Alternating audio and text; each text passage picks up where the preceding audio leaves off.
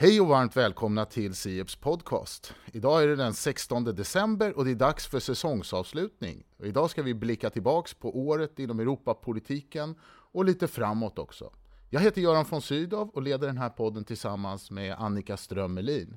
Och Annika, när du tänker på året som har gått, vad är det för någonting som dyker upp för dig då?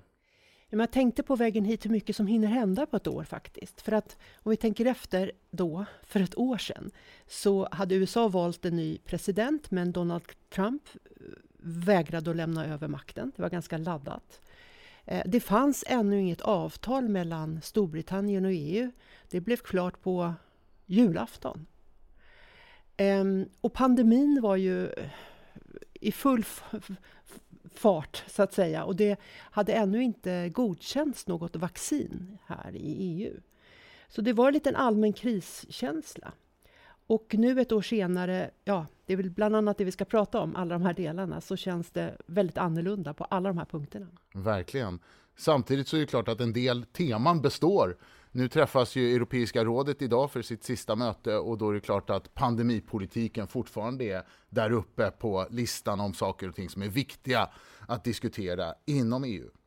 Nåväl, vi tänkte helt enkelt ta ett litet grepp om året som har varit och till vår hjälp så är vi väldigt glada att hälsa välkomna 3 mycket kloka och erfarna personer som alla är seniora rådgivare här vid Sieps. Det är Katarina Engberg, Harry Flam och Daniel Tarschys. Och ni är så varmt välkomna hit till Sieps podcast.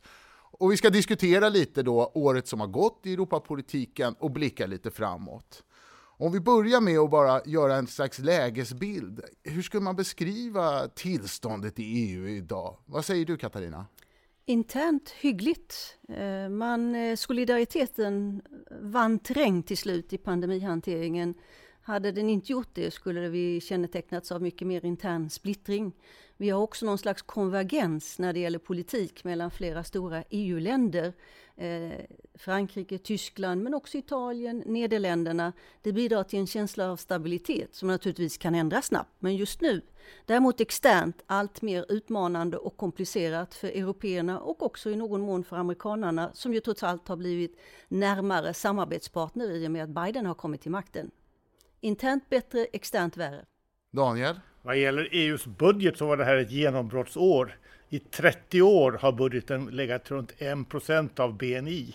Nu flög den upp till inte långt ifrån 2% på ett år. Och det berodde då förstås på den här jättestora upplåningen som man kunde genomföra, eller som man håller på att genomföra i skuggan av pandemin. Pandemin har fungerat som en väldigt viktigt så att säga, en dynamit som sprängt gamla dogmer, gamla principer. Och de här allehanda spärrar mot upplåning har flugit all världens väg, både i EU och i medlemsländerna. Och Harry, vad säger du? Ja, just nu så ser det ekonomiskt ganska lovande ut eftersom det har blivit en snabb återhämtning under pandemin kan man väl säga. Men bakom det där lugnet så finns det en del faror som lurar. Men jag tänker framförallt på de problem som vi har med Ukraina eller som EU har med Ukraina. Det är en allvarlig kris tycker jag och man får hoppas att EU håller ihop där. Och sen har vi då Ungern och Polen som jag ser som ett stort problem. Men där är jag lite mer hoppfull om hur det kommer att gå i framtiden på grund av val. Om vi ska ta fasta på det du sa här Harry om Ukraina, eller framförallt relationen med Ukraina. Så Katarina, du sa externt så tyckte du att det här året, där har det blivit värre. På vilket sätt skulle du säga att det har blivit värre? Det är en allt mer komplicerad global situation för européerna som ju totalt har en relativt minskande andel av världens befolkning och världens ekonomi. Och länder framförallt som Kina då som anser sig vara i uppstigande och upplever att väst, framförallt amerikanerna då försöker hindra dem i deras uppstigande och ett Ryssland som pockar på erkännande av sin supermaktställning och av intressesfärer.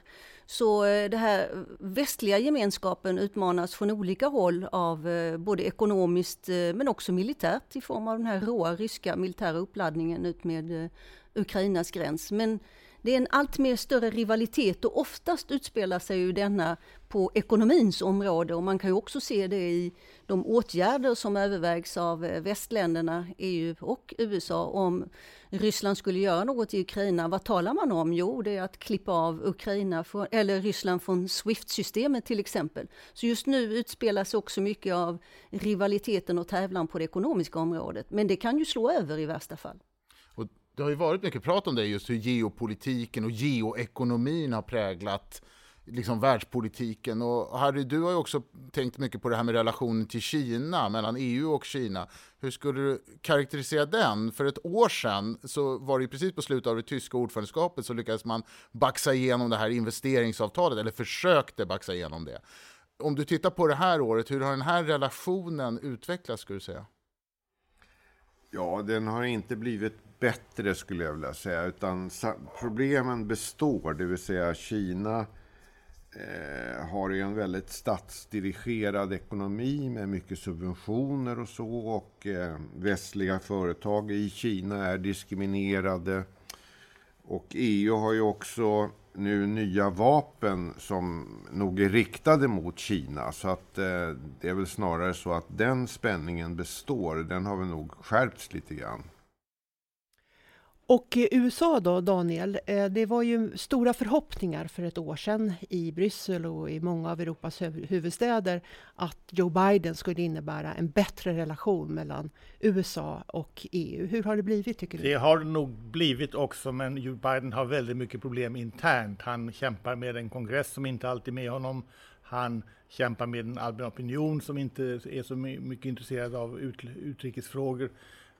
Den allmänna svängningen har ju gått mot att det handlar om USA och Kina snarare än USA, Sovjet, Ryssland som tidigare. Så att USA har inte riktigt blivit någon stöttepelare för de som vill ha förändringar inom EU. Och just när det gäller Kina så har ju Joe Biden en lite tuffare ton och en tuffare politik gentemot Kina än EU. Vad har det betytt för EU att det här tonläget har skruvats upp? Så att säga? Inom EU-länderna så är det ju många länder som har diverse kinesiska företag, både i det egna näringslivet men också framförallt i infrastrukturen, alltså hamnar, diverse infrastrukturinvesteringar har skett med kinesisk finansiering, inte bara i Europa utan också i Afrika och Latinamerika. Och det där kommer att ställa till frågor. Nu visar det sig då att många av de där investeringarna inte var så lyckade.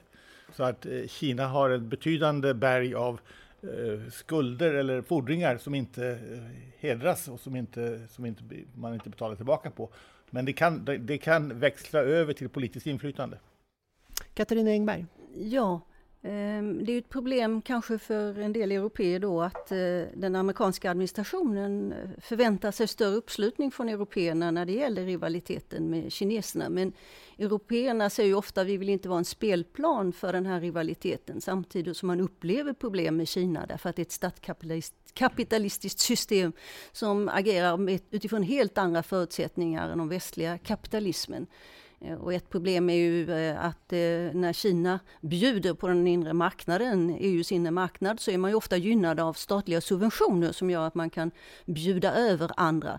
Men samtidigt som européerna upplever att det finns problem med Kina så är det ju en lockande marknad. Med den nya kinesiska politiken, den gemensamma common prosperity som man säger, när man ska lyfta ytterligare sin befolkning upp ur fattigdom och högre upp i medelklassen, så öppnar sig ju marknad för hälsovård, för sport, för finansiella servicetjänster och så vidare, som naturligtvis är en väldig magnet också, inte minst för européerna. Och ett land som Sverige, som då är den tredje största europeiska investeraren på den kinesiska marknaden, är ju ett exempel på ett sådant land som är ambivalent i hög grad. Handelspolitiken relaterar ju det här till också, vill säga hur vi organiserar världshandeln. Och Harry, det här är ju någonting du har tittat på också, för kommissionen här har ju tagit initiativ till lite omtag kan man säga i den europeiska handelspolitiken. Hur ska du beskriva liksom läget och strömningarna som råder just nu? Ja, vad man har gjort är att man har skaffat sig, eller håller på att skaffa sig nya vapen som nog får sägas vara riktade mot Kina framför allt. Dels så gäller det offentlig upphandling som Katarina nämnde här, alltså att man vill utjämna spelplanen eller ha lika villkor för anbudsgivare till offentliga upphandlingar. Det är ju så att där kan ju kinesiska företag vara subventionerade, men det får ju inte europeiska företag vara statsstödda när de bjuder på olika tjänster och varor som offentlig sektor köper upp. Men sen är det också det här med att kinesiska företag på senare år har köpt upp mycket teknik. Man köper upp företag för att komma åt attraktiv teknik, och här vill man kunna stoppa det på olika sätt. Så att där har det ju skärpts, får man väl säga. Sen hade kanske européerna åtminstone på sina håll större förhoppningar på USA. Att det skulle bli en avspänning där med USA när det gäller handelspolitiken. Det har det väl blivit lite grann, för att den långvariga tvist som faktiskt är flera decennier lång när det gäller flygplanstillverkning, jag tänker på Boeing och Airbus, den har man nu lagt på is, så att där är det bra. Och när det gäller ståltullarna så är ju de också lagda på is. Men det är ju helt klart att Biden för en politik som är arbetarvänlig, så att säga, som är protektionistisk och som är fackföreningsvänlig. Och det verkar som om det här kommer att resultera kanske i åtgärder som är dåliga för europeiska företag. Katarina? Ja, den amerikanska samhällskroppen lider ju ont. Man måste ju se den amerikanska politiken om man ska förstå den mot bakgrund av de djupa sår som finns i stagnerande, sjunkande reallöner i USA. Man kan diskutera vad det beror på, men det är ett politiskt faktum som administrationen måste ta hänsyn till. Det är ju en av drivkrafterna bakom den här politiken som Harry beskriver, och det är väl känslan från administrationen att kan vi inte leverera positiva åtgärder som känns för amerikanerna nu, ja, då är möjligheten för demokraterna att hålla sig kvar vid makten. Fyllnadsvalet i kongressen, men också sen presidentvalen, är mycket små. Tyvärr så har ju nu då den amerikanska administrationen stigande inflation emot sig i den här kampen att vinna väljarnas förtroende. De här som har pressats ner, att vinna deras förtroende. Jag ville dock återkoppla till lite det här med EUs instrument. Det senaste man har skaffat sig mot Kina är ju något som har att göra med att kineserna gärna utsätter medlemsstater för påtryckningar, och inte bara medlemsstater. Norge råkade ju ut för det när kineserna slutade köpa lax på grund av den norska utnämningen av en kinesisk nobelpristagare. Men nu gäller ju Litauen, som då har närmat sig Taiwan i sitt sätt att beskriva Taiwan och representation i Litauen. Och Litauen utsätts för hårda påtryckningar från Kina. Och då har man skaffat sig ett nytt instrument inom EU där man ska motverka den här typen av påtryckningar och kanske ha möjligheter att slå till med tullar, andra sanktioner mot Kina. Men det där är ju då ett mycket kontroversiellt inslag i EUs politik. Men när det gäller amerikanerna och Kina så är de mycket mer hårdföra. De slänger ju ut en rad kinesiska företag nu från de amerikanska börserna. Och det är ju en fasa för européerna om vi skulle få en uppdelning av det ekonomiska världssystemet och teknologiutvecklingen där de ska tvingas välja. Men det är väl mycket som pekar på att vi kommer att se sådana inslag i alla fall. Jag tänker en sak då, amerikansk politik är ju då lite skör som är beskrivit, och det kommer komma nya valtillfällen och vi måste såklart som européer fundera på vad det får för konsekvenser för oss. En del av den amerikanska återhämtningspolitiken har ju varit kraftiga finanspolitiska stimulanser, och det är ju någonting vi har sett inom EU också, och ni lyfter ju upp det här inledningsvis då med ökningen av EUs budget eller den gemensamma ekonomiska resurserna som EU har att tillgå, samtidigt som vi också har stora finanspolitiska stimulanser i medlemsstaterna. Nu kommer en diskussion kring regelverken framöver här, kring den här så kallade tillväxt- och stabilitetspaktens gränser. Hur ser ni på den här diskussionen? Har vi kommit in i ett nytt ekonomiskt politiskt skede? Vad säger du, Daniel? Ja, det har vi nog. När man fastställer de här reglerna om maximal upplåning i EU, alltså reglerna för medlemskap i eurozonen, så hade man erfarenheter av stora skuldkriser, stora ekonomiska kriser i huvudet. Och då blev det regler för maximal statsupplåning och det blev regler för maximal underskott i budgetarna. Nu efter några år av nollräntor eller väldigt låga räntor så har just den nervositeten sjunkit tillbaka väldigt mycket. Och folk börjar säga, det spelar ingen roll hur stor skulden är, frågan är hur ser amorteringarna ut vad måste vi betala i räntor. Om det är mycket lite, då är spärrarna mot mer upplåning allt svagare. Så att det här är säkert en ny bild. Harry? Ja, när jag inledde här så sa jag att det lurar faror bakom den nuvarande lite rosenröda bilden av ekonomin. Och det är just det här att skuldsättningen ökar. Alltså Frankrike ökar sin skuldsättning. I Tyskland har vi en ny regering som inte verkar ha så mycket emot att man ökar skuldsättningen. Man vill ha en mer expansiv politik. Och i kölvattnet av pandemin så har ju skuldsättningen ökat av förklarliga och bra skäl egentligen i många länder. Men vad händer den dag då räntorna går upp? Det är ju den stora frågan. Och igår så fattade den amerikanska centralbanken beslut om att man ska snabba på med att avveckla stödköpen utav obligationer. Och dessutom så aviserade man 3 räntehöjningar nästa år. Och det var en överraskande snabb skärpning utav penningpolitiken. Erfarenhetsmässigt så vet vi att Europa kommer efter. Och frågan är hur snabbt det där kommer att ske. Men vi har ju sett i Sverige att vi har ju nu den högsta inflationssiffran sedan 1993. Det är likadant i resten av Europa. Och då är frågan, är det här en tillfällig höjning på grund av energipriser framför allt och annat? Eller kommer att sätta igång en inflationsspiral? Och jag är inte alls säker på att det inte går åt fel håll så att säga, så att vi får en högre inflation helt enkelt. Då hamnar många länder i en rävsax för att då är man tvungen att betala räntor på sina stora skulder och frågan är vad som händer då. Klarar länderna av det? Klarar de mest skuldsatta länderna av detta? Alltså Italien till exempel. Så Harry Flam, hur tycker du att EU och de enskilda EU-länderna skulle rusta sig för det här som du beskriver? Ett liksom nytt skifte här. Ja, jag ser inga lätta lösningar här framöver utan stimulanserna under pandemin har varit riktiga, men tyvärr så kommer de i ett läge där länderna redan, eller många länder i alla fall, är väldigt högt skuldsatta. Så att utgångsläget var väldigt dåligt helt enkelt. Det finns nog inga enkla utvägar här utan jag har lite svårt att se vad som kommer att hända här som inte är ganska svårt. En specifik sak man diskuterar mycket nu det är ju också att kunna ge utrymme för investeringar, inte minst de investeringar som krävs för klimatomställningarna. Och då att man då skulle inte räkna in dessa investeringar inom ramen för de här reglerna till exempel om statsskuld. Hur ska man bedöma den här diskussionen? Reglerna om statsskuld tror jag uppfattas som väldigt föråldrade och passerade och det är bara frågan om hur och när de kommer att ändras och i vilken riktning. Alltså att de kommer att sopas bort i nuvarande form, det tror jag är helt klart.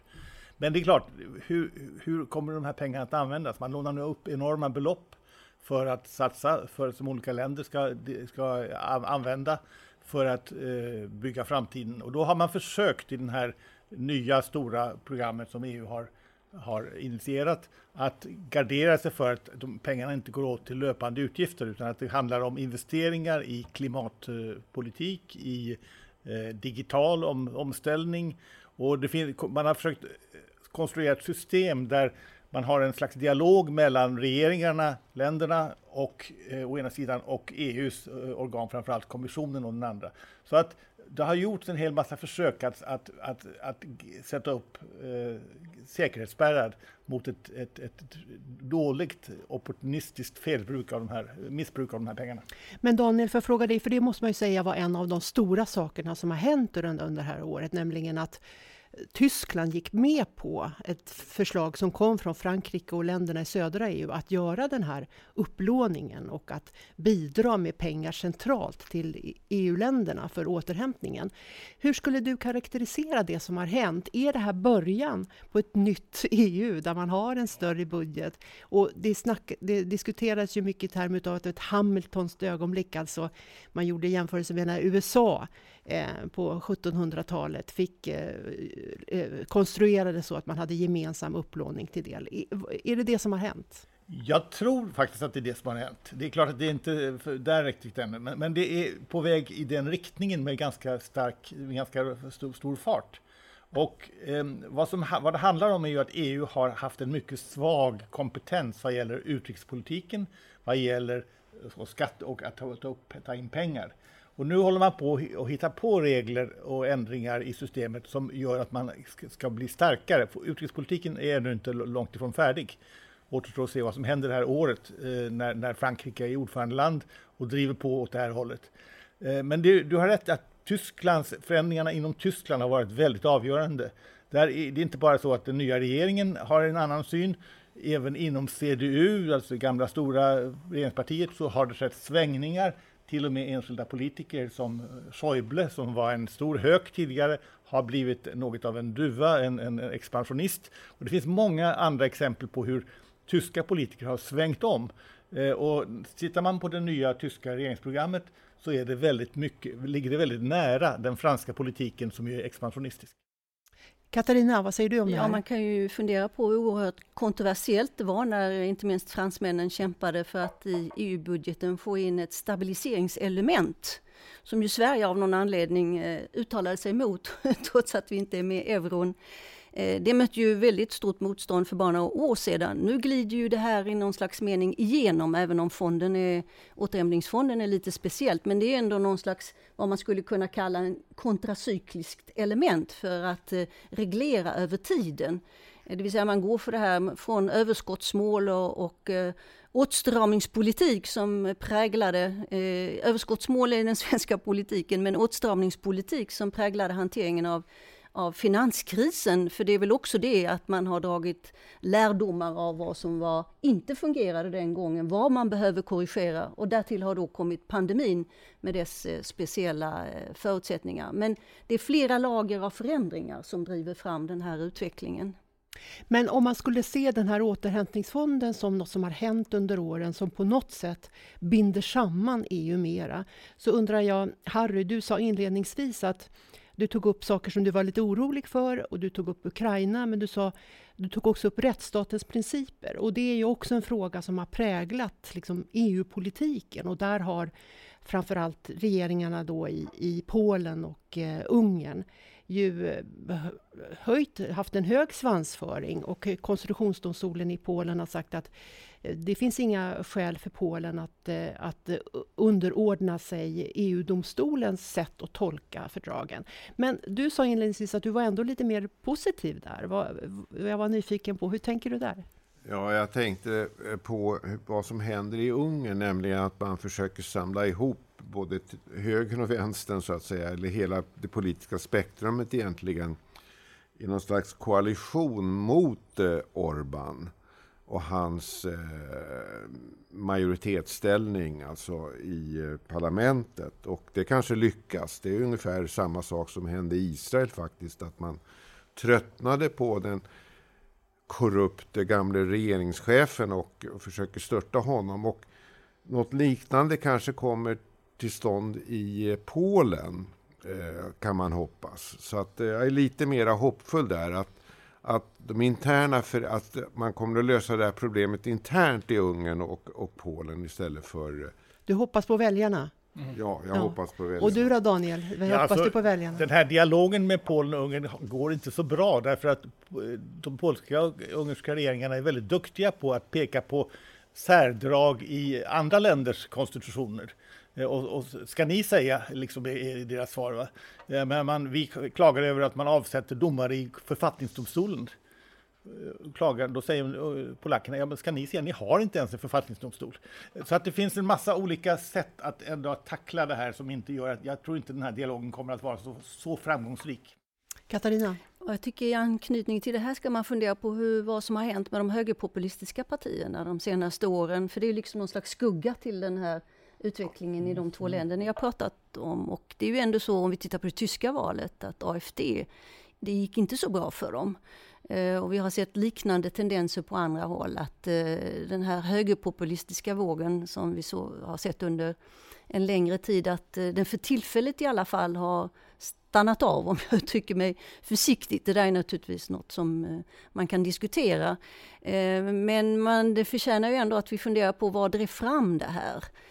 Det är ju lite specifikt med de central- och östeuropeiska länderna, deras historia och så vidare. Men om vi tar det här som ett generellt fenomen även i våra egna länder. Ja, jag tror att finanskrisen, migrationskrisen, två viktiga förklaringar till att de fick luft under vingarna. Och det innebär ju naturligtvis att det kan återkomma. Drivkraften, nu är det ju antivaxrörelsen på något sätt. Så det verkar ha skiftat över just där till fokus för delar av den här rörelsen.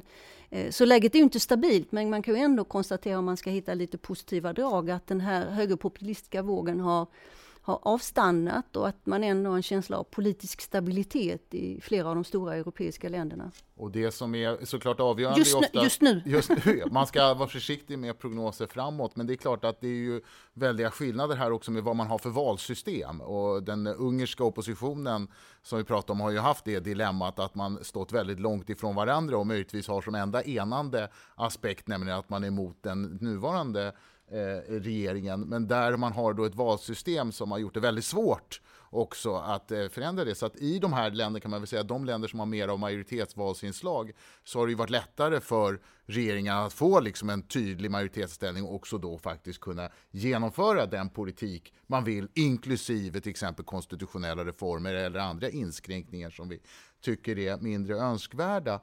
Men det är intressant det där med det politiska läget och det politiska landskapet. En aspekt av det här är ju också hur det ser ut i just regeringsställningen runt om i Europa. Och vi är ju vana i EU att det är en ganska påtaglig dominans av det då som heter EPP, nämligen de kristdemokratiska och konservativa partierna. Som det ser ut nu, i och med att då Olaf Scholz har tillträtt i Tyskland, som är då socialdemokrat, så är det mycket mer jämnt fördelat. Det vill säga, du har en tredjedel av stats- och regeringscheferna som nu träffas i Europeiska rådet som tillhör den liberala partifamiljen, en tredjedel som tillhör EPP-familjen och en tredjedel som tillhör den socialdemokratiska familjen. Och sen är det några som inte tillhör någon grupp. Men det finns några saker här som jag tycker är lite spännande att fundera på vad det betyder. För att om man tittar på de som kommer från de konservativa, den kristdemokratiska partifamiljen, så är det väldigt starkt i Central- och Östeuropa. Medan de stora medlemsstaterna nu styrs då av antingen då socialdemokrater eller liberaler. Om ni tänker på det som en så att säga, politisk rörelse eller utveckling, vad tror man att det här kan få för betydelse för EU-samarbetet? Jag tror inte man ska stirra allt för mycket på partifärgerna på de olika regeringarna, för att attityderna behöver inte ta hänsyn till det.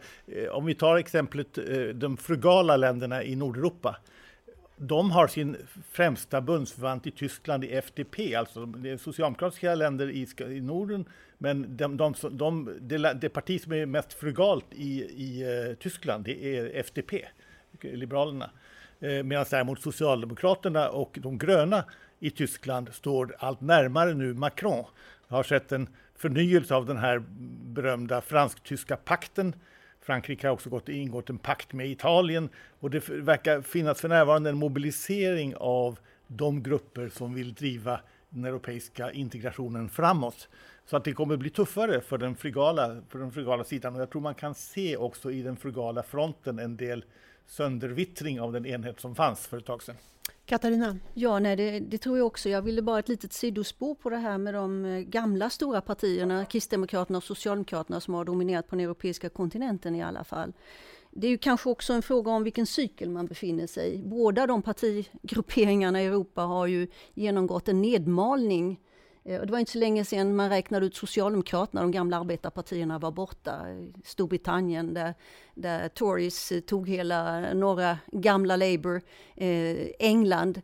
Men nu plötsligt har vi socialdemokratiska regeringar, eller som delkomponenter i alla fall, i Tyskland, i Skandinavien, på den iberiska halvön. Och det kan ju faktiskt vara så också med Kristdemokraterna eller de centerhögern, att den efter nu är deras nedmalning kom lite senare, men de kanske kommer igen. Vi får ju se vem som blir president i Frankrike till exempel. Republikanerna där verkar ju kanske i någon mån reorganisera sig, och det tycker jag är intressant i ett lite längre perspektiv. Är det så att de här två stora partigrupperingarna som nu stod för välfärdsstatens uppbygge i Europa efter kriget, att de har gått igenom en djup kris, men att de kommer tillbaka, inte i sin forna glans, men ändå återhämtar sig lite efter de här kriserna? Det är en finanskrisen, migrationskrisen som väl tog särskilt hårt på dem.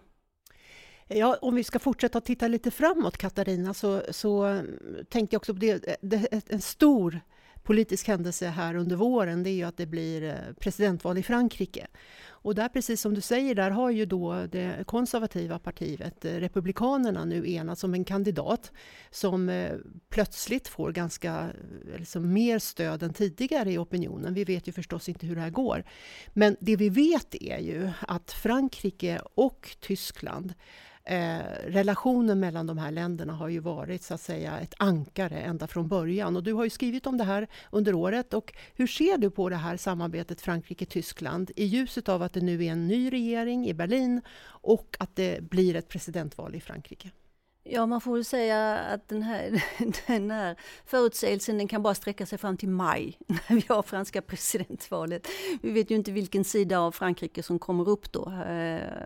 Men det är ju riktigt att vi plötsligt verkar som en valbar kandidat, en utmanare till Macron på center-höger-fronten. Vänstern verkar ju inte vara realistiskt. Som möjligen då kan peka på en viss stabilisering just av de här gamla partisystemen i exempelvis Frankrike. Men relationen är mycket bättre än efter förra tyska valet, när det tog oändlig tid för tyskarna att komma fram till en koalitionsregering, och Macron gick till fram med EU-flaggan när han hade blivit vald och lanserade offensiva program, och han fick vänta på att få de tyska svaren. Och det fick han ju till slut. Inte minst återhämtningsfonden är ju ett uttryck för ett mötande av fransk och tysk politik i ett oerhört viktigt område. Och nu är det tröskeln mycket lägre för Frankrike och Tyskland att komma överens efter det tyska valet. De är redan sammanpratade och står i viktiga avseenden för samma politik. Och även som sagt med Italien och kanske Nederländerna. Det här ser för tillfället ut som ett mycket stabilare bygge. Men det är prognos fram till maj. Ja. Vad säger Daniel och Harry om det här? Det franska presidentvalet såg till helt nyligen ut att bli en repris av förra valet med Macron och Le Pen i motsatsställning i sista omgången, och där Macron hade väldigt goda chanser att klara sig. Le Pen har försökt att avgifta sitt parti, som det kallas, för att försöka att ta avstånd från mera extrema ståndpunkter. Men plötsligt dyker det då upp en ännu mer extrem person på högerkanten som har tagit mycket sympatier från Le Pen. Och för närvarande så är högerflanken, den yttre högerflanken i fransk politik, delad mellan de här båda personerna. Som är Eric Zemmour. Eric Zemmour heter han, och han har varit sån här polemisk debattör länge, och han är välkänd där för han är en tv-figur. Men, och som med betydande utförsgåvor rent retoriskt, men mycket extrema ståndpunkter. Och det återstår att se lite grann hur den här bataljen kommer att gå. Så att på yttersta högerflyen så är det den här bataljen. Och sen har då Macron fått ett nytt och besvärligt motstånd, därför att den mera traditionella moderata högern har enat sig efter lång batalj mellan 5 kandidater. Nu har de enats om en kandidat, och hon heter Pécresse. Har lång erfarenhet som politiker i Frankrike och är ganska välkänd och är försiktig i sina ståndpunkter, samtidigt som han är ganska kraftfull i sin kritik av Macron. Så det här är ett öppet landskap. Harry, hur ser du på det här? Ja, jag är ingen stor kännare av fransk politik, utan jag ställer mig mera frågan. Alltså, i slutomgången i det franska presidentvalet så är det ganska troligt att det blir Macron mot Pécresse. Och då samlar ju Macron förmodligen hela vänstern också. Så att Macron kan väl säga stå i mitten någonstans och han får hela vänstern med sig om de nu går och röstar. Exakt, det är det som är utmaningen. Det är lättare att mobilisera en så kallad republikansk front om man står mot Le Pen. Ja. Man kan få ändå betakta att även om Macrons politiska hemvist ju kom ursprungligen från ett vänstersidan, så kan man väl säga att han inte direkt är populär hos vänsterväljare för närvarande i Frankrike. De kommer nog stanna hemma många i protest mot Macron. Men sen kan man ju fråga sig då om Le Pen, alltså den högerflanken i fransk politik, då stödjer Decrest. Det gör de kanske förmodligen hellre, alltså i större utsträckning än vad Labour-väljare eller vänstern gör i stöder Macron. Jag skulle säga att det är fortfarande en öppen fråga hur det kommer gå i sista omgången. Det mest sannolika i min uppfattning är trots allt att Macron är en av de två som är kvar i slutet. Så mycket är klart. Om Pécresse eller Le Pen tar andra platsen, det är lite oklart än så länge. Men det är ju lite speciellt också med den här våren eftersom Frankrike tar över ordförandeklubban i EU. Det rullande ordförandeskapet tar Frankrike över. Och vi hörde förra veckan president Emmanuel Macron presentera vad Frankrike vill göra. Och samma dag kunde vi läsa i Le Monde vad Valérie Pécresse vill göra i EU. Och det var intressant att lyssna på det där samtidigt, för att det var ganska mycket som var likt. Även om vi då vet att Pécresse hör ju till de som är lite milt EU-kritisk. Hon är ju gaullist, så att hon har ju, egentligen vill hon ju ha ett mellanstatligt samarbete och gillar inte riktigt det här med överstatligheten. Men det var ändå påtagligt att här fanns en slags samsyn. Så vad säger ni, på vilket sätt kommer EU påverkas av att Frankrike tar över ordförandeskapet? Och på vilket sätt tror ni att det i sin tur, sen vet vi att sen kommer tjeckerna och sen kommer Sverige ta över ordförandeskapet. Katarina, hur ska man se det här som kommer, tycker du? Jag tyckte det är intressant ändå, åtminstone när man lyssnar på Macrons nu försiktiga nedslag i det kommande programmet. För han kommer ju inte att framträda med hela förrän när han talar inför Europaparlamentet när Frankrike tillträder. Men det är ju ändå en betoning rätt mycket på nu genomför vi det vi har beslutat. Och det är ju därför att man har fått budgeten på plats. Och man har fått pengar till försvarspolitiken som ju alltid är viktig också för Frankrike. Där ju rätt mycket hamnar på den försvarsindustriella sidan. Och nu gäller det att plöja ner allt det här till verklig politik, och det ser man också i den strategiska kompassen som ju Europeiska rådet diskuterar i dagarna och som kommer upp i mars på under det franska ordförandeskapet. Det är ju rätt mycket ett dokument för vad man ska genomföra i form av vad man redan tidigare har beslutat. Så ja, vi återstår väl att se, men jag tycker väl ändå att det ser ut som att det kanske kommer ett franskt fyrverkeri i början av året, men jag tror ändå att också med tanke på presidentvalet att de är fokuserade på att nu genomföra det vi vet att vi har fått beslut om. Men vad som ligger framför och som är viktigt för Sverige, det är ju att det blir mycket som går över från det franska ordförandeskapet till det svenska. Ja. Det är ju bara 1 år och det kommer ändå vara ett ambitiöst franskt ordförandeskap. Men Sveriges stora möjligheter, även om man inte kan bedriva så mycket egen politik som ordförande, det handlar ju om den gröna omställningen som ju kommer vara kommer allt mer i fokus för EUs politik. Just det, vi har inte talat så mycket om det här, med den gröna omställningen hör ju till en av de här frågorna också som har dominerat EU-politiken under året som har gått och som verkligen kommer prägla politiken framåt. Daniel, får jag lägga till i alla fall på förra ämnet. Macron är nog den enda ledaren i Europa som lägger mycket stor vikt vid de europeiska frågorna. Han har besökt nu alla EUs medlemsländer. Han var häromdagen i Budapest. Och han har en väldigt klar taktik eller strategi när han gör de här besöken. Han talar lite grann om de frågor som skiljer, men inte mycket. Och framförallt går han inte ut med de frågorna. Utan han söker enighet i de frågor där man är överens. Och det finns alltid några frågor man är överens med varje land. Så att det kan alltid bli presskonferenser där han och den inhemska ledaren förklarar att de slåss gemensamt för några speciella saker. Så att han har försökt etablera sig mycket som en slags anförare för Europa.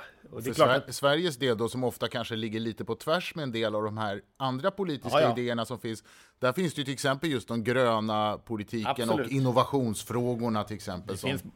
Det finns många frågor där vi är överens med Frankrike, och de har fransmännen noga noterat, och det är de driver när de talar med Sverige. Även visat en viss förståelse för de frugala, tycker jag man kunde lyssna sig till i nyanserna i Macrons presskonferens framförallt. Jo, men återigen, Frankrike kunde inte alls om de frugala, men de frugala har ju rätt i att man ska se på vad man använder pengar till, man ska vara försiktig, man ska inte kasta bort slantar och sånt. Nej. Så att det finns alltid saker man kan vara överens med varje enda land. Och det är klart att ska den här återhämtningsfonden, om Frankrike och andra aktörer skulle vilja att den här upprepas, ja då är det ju väldigt viktigt att den faktiskt också blir effektiv i sitt genomförande, så att bevisbördan ligger ju på ett sätt på de länder som har efterfrågat den här typen av verktyg på europeisk nivå att visa att det här faktiskt blir genomförbart. Men jag tycker att man har förstått att det har inte varit helt lätt, för de här 3 ordförandeskapen skriver ju ihop sig med ett gemensamt program. Frankrike, Tjeckien och Sverige. Och det har kommit nu, det innehåller inte så jättemycket detaljer, men vad jag har förstått har det inte varit helt enkelt, och det är väl så i alla förhandlingar. Men Harry Flam, det jag tänker på är att just när det gäller handelspolitiken har ju verkligen Frankrike och Sverige olika ståndpunkter. Här finns det skillnader. Och hur skulle du säga, och Frankrike har ju, Emmanuel Macron har mycket präglat diskussionen också om handelsfrågorna. Så på vilket sätt skulle du se att de här frågorna kommer utvecklas framöver? Ja, alltså min uppfattning det är ju att Frankrike driver på och Macron speciellt driver på i en riktning som där man försöker hävda europeiska intressen. Alltså det här med strategisk autonomi är ju väldigt mycket, som jag ser det, en fransk idé. Och där ligger också ekonomiska frågor, det vill säga europeisk industri ska stärkas, man ska stärkas och förbättra konkurrenskraften och utveckla vissa nyckelbranscher kan man säga. Och där tror jag man är inte överens, alltså Sverige är nog inte inne på den linjen, utan där står vi emot varandra. Och sen tror jag också att Frankrike är mera snar att tillgripa olika typer av sanktioner mot länder.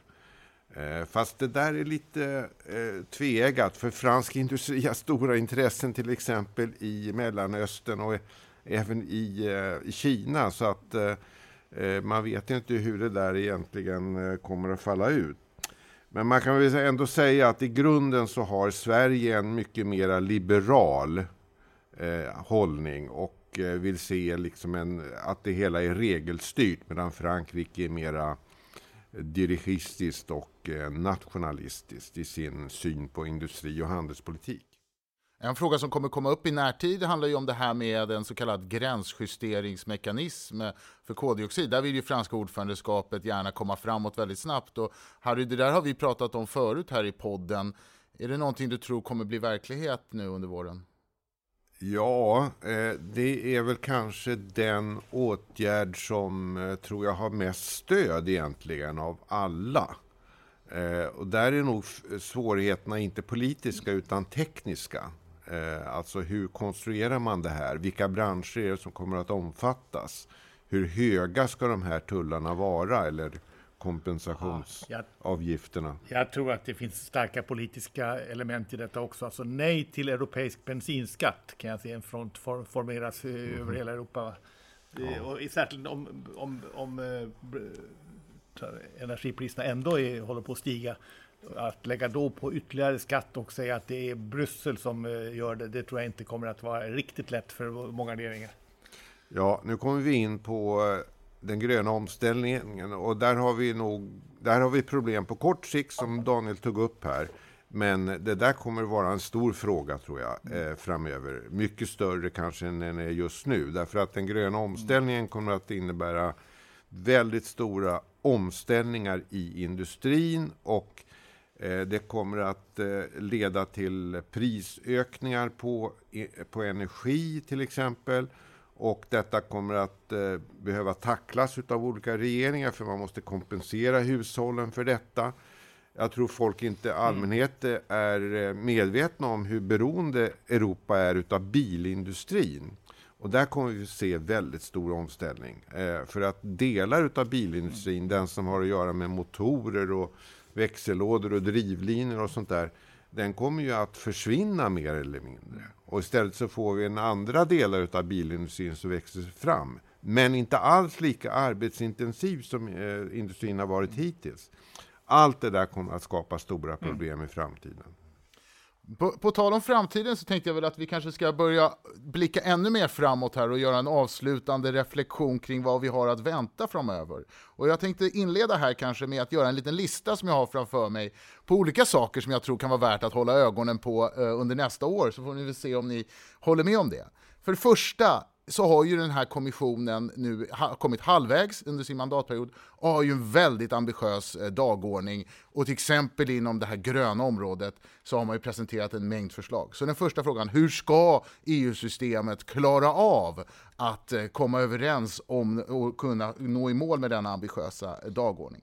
För det andra, vilket vi har varit inne på, hur kommer de här geopolitiska och geoekonomiska spänningarna utvecklas i världen under nästkommande år? Det lär rimligtvis ha stor påverkan på till exempel formuleringen av detta med strategisk autonomi för EUs del. För det tredje så kan man ju klart, vi har pratat om den ekonomiska återhämtningen och det som Harry pekar på, några underliggande risker.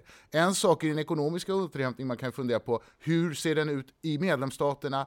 Mellan medlemsstaterna, kommer den se likadan ut? Det gör ju inte riktigt det än så länge och det är väl en fråga att hålla i ögonen på framöver.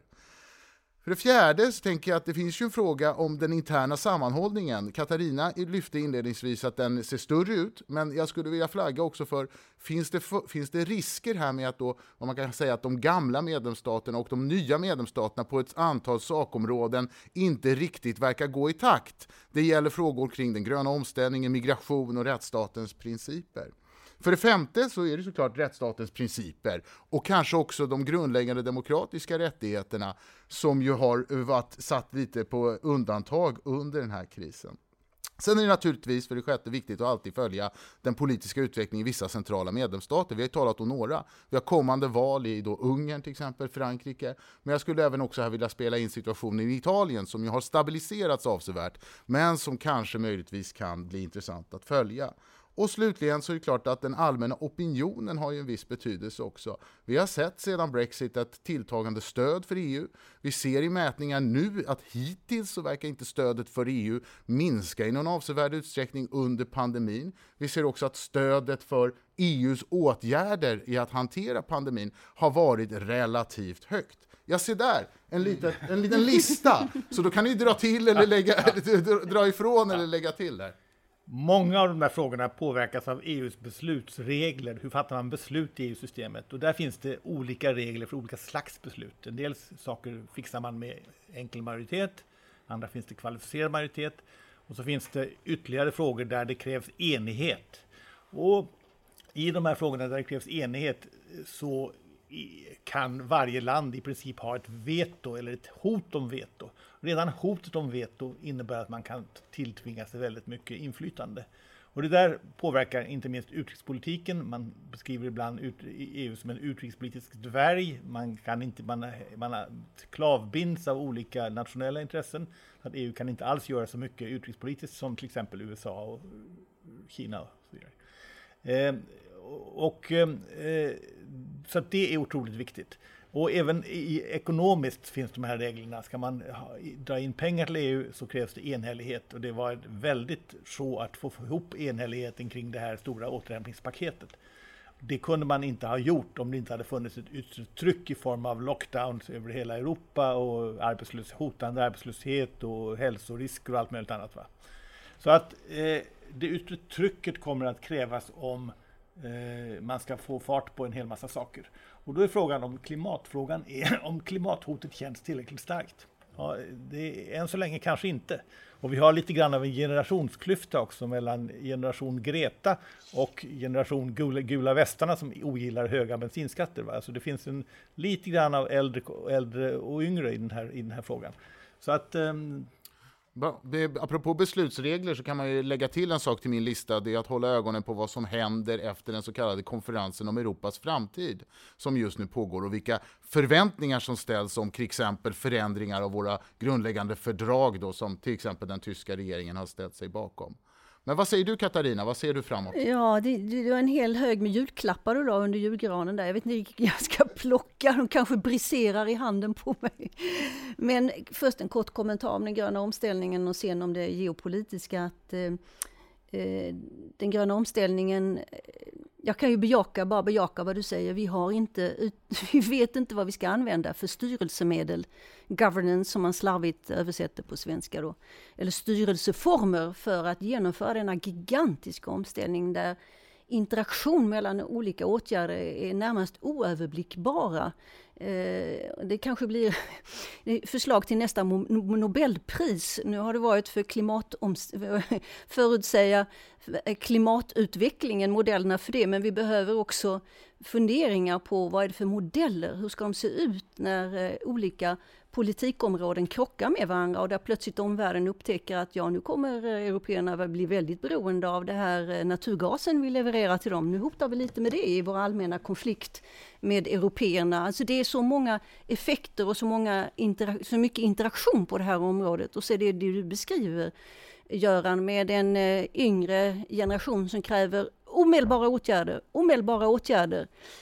Och naturligtvis moraliskt och sakmässigt har rätt, men där de som ska utföra hantverket, hur man gör det hela, ställs inför enorma utmaningar.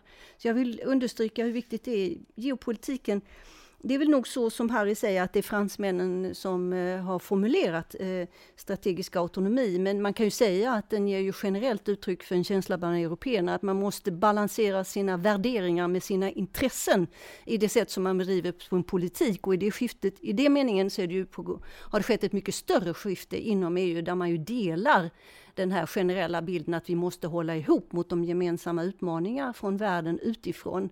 Även om man kan ha olika åsikter om hur det här ska genomföras, till exempel på handelspolitikens område. Så jag vill då bara notera att i det här sammanhanget att i dagarna så talade Putin och Xi med varandra och sa att vi måste ha en enad front mot väst.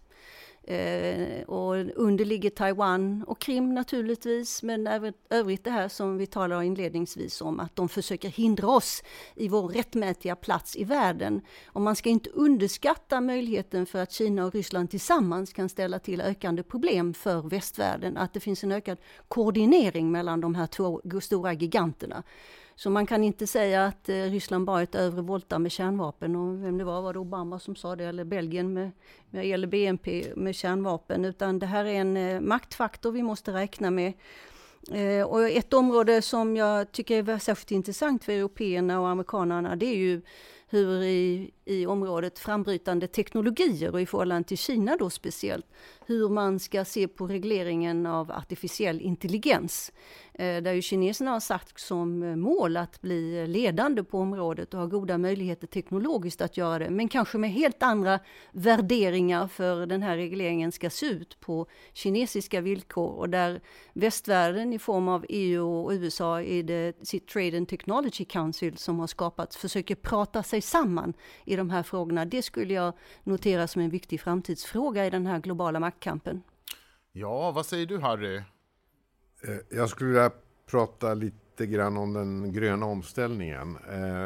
Katarina uttryckte lite frustration kanske inför de enorma uppgifter som vi står inför. Men det är faktiskt så att EU har lagt fast mål för klimatpolitiken till 2030 och 2050. Många länder har mål som är ännu ambitiösare. Vi har ett viktigt instrument, nämligen utsläppsrättshandeln. Och nu ska vi försöka utsträcka utsläppsrättshandeln till tung industri och till kraftgenerering, alltså elproduktion. Och om vi får det på plats, då har vi målen och vi har instrumenten. Då är det inte så mycket för länderna att diskutera om. Jag menar, om vi tar de här målen på allvar, vad länderna ska syssla med då, det är att försöka underlätta den här omständigheten och omställningen. Och då gäller det att titta på lagar och regler, tillstånd för vindkraftsparker och den typen av frågor. Så det är inte så mycket fråga om målen och medlen, utan det är fråga om lagar och regler, alltså den miljö som det här ska ske i, så att säga. Så att det där perspektivet tror jag, det finns inte riktigt än. Och det är viktigt, framförallt för de lagstiftande organen, alltså för parlamenten och även för regeringarna. Mm. Ja. Så en lite mer optimistisk ändå tolkning av läget ska jag höra från dig här. Ja, det tycker jag när det gäller klimatpolitiken, ja. Och det här kommer ju prägla ganska mycket av det år som kommer. Vi kan förvänta oss en hög intensivitet i dessa processer på EU-nivå och naturligtvis också nationellt. Vi har väl hunnit igenom ett ganska bra svep av det som har hänt under året och ett gäng av de stora viktiga frågor som väntar unionen. Så från vår sida så är det väl bara att tacka så jättemycket Katarina Engberg, Daniel Tarschys och Harry Flam för att ni kom hit och klargjorde dessa saker för oss. Ja, nu har vi både blickat bakåt och framåt. Och Annika, vad säger du? Vad gör du för reflektion om vad vi har att vänta inom EU framöver? Ja, först tänker jag på att det var ett väldigt intressant och roligt samtal vi hade med våra seniora rådgivare. Och det visar ju också att varför EU-politik är så spännande. Därför att det är så mycket. Det är högt och lågt, det är grön omställning, det är geopolitik och det är rättsstatens principer. Det är otroligt viktiga frågor. Så att EU-frågorna förtjänar ju plats, tycker jag att det här samtalet visar i den politiska diskussionen i Sverige. Och vad skulle du säga om EU som politiskt system genom de här kriserna som vi har sett då?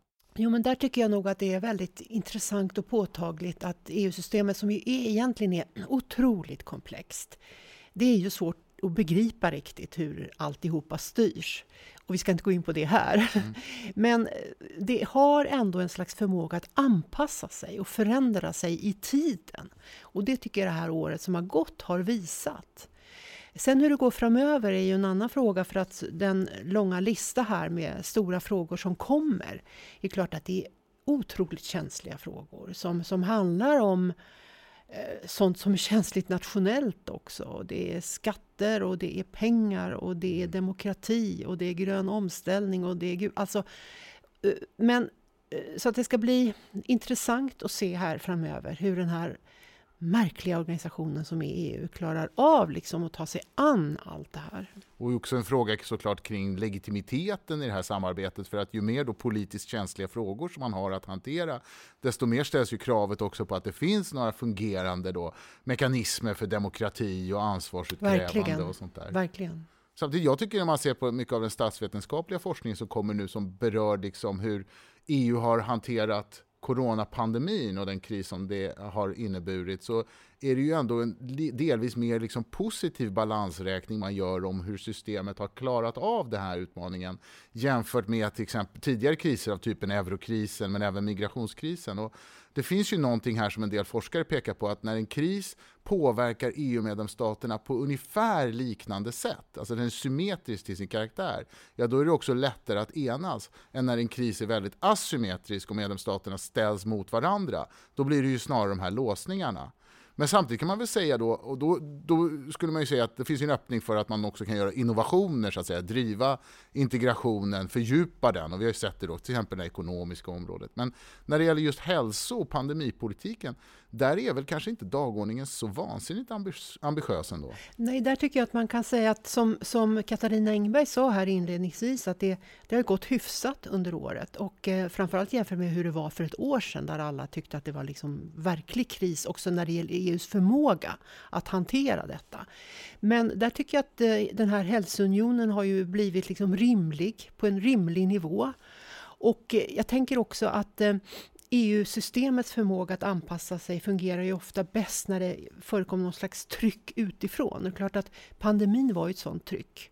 Och om man tittar framöver så kan man ju också tänka att en hel del av det vi tog upp här under samtalet med tryck, geopolitiskt tryck och den gröna omställningen och så vidare. Allt det där skulle ju möjligen peka på att EU-länderna tycker att de har ett intresse av att hålla ihop i denna värld.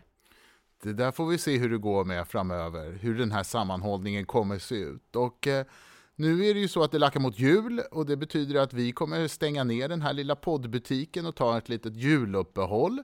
Men innan dess så vill jag ju såklart gärna flagga för att har man lite tid över så finns ju ett 30-tal publikationer som Sieps har gett ut under året. Det finns ett dussintal seminarier som finns att titta på i efterhand på hemsidan. Och nästan ett 20-tal poddar också som man såklart kan lyssna i kapp på. Och en del av de teman tror jag fortfarande kan vara gångbara och aktuella för en promenad i juletid. Men jag vill bara också säga jättestort tack till dig, Annika. Det har varit jätteroligt att ha den här podden tillsammans med dig i år. Och vi fortsätter väl sen på andra sidan årsskiftet. Ja, men det hoppas jag. Det är jätteskoj. God jul!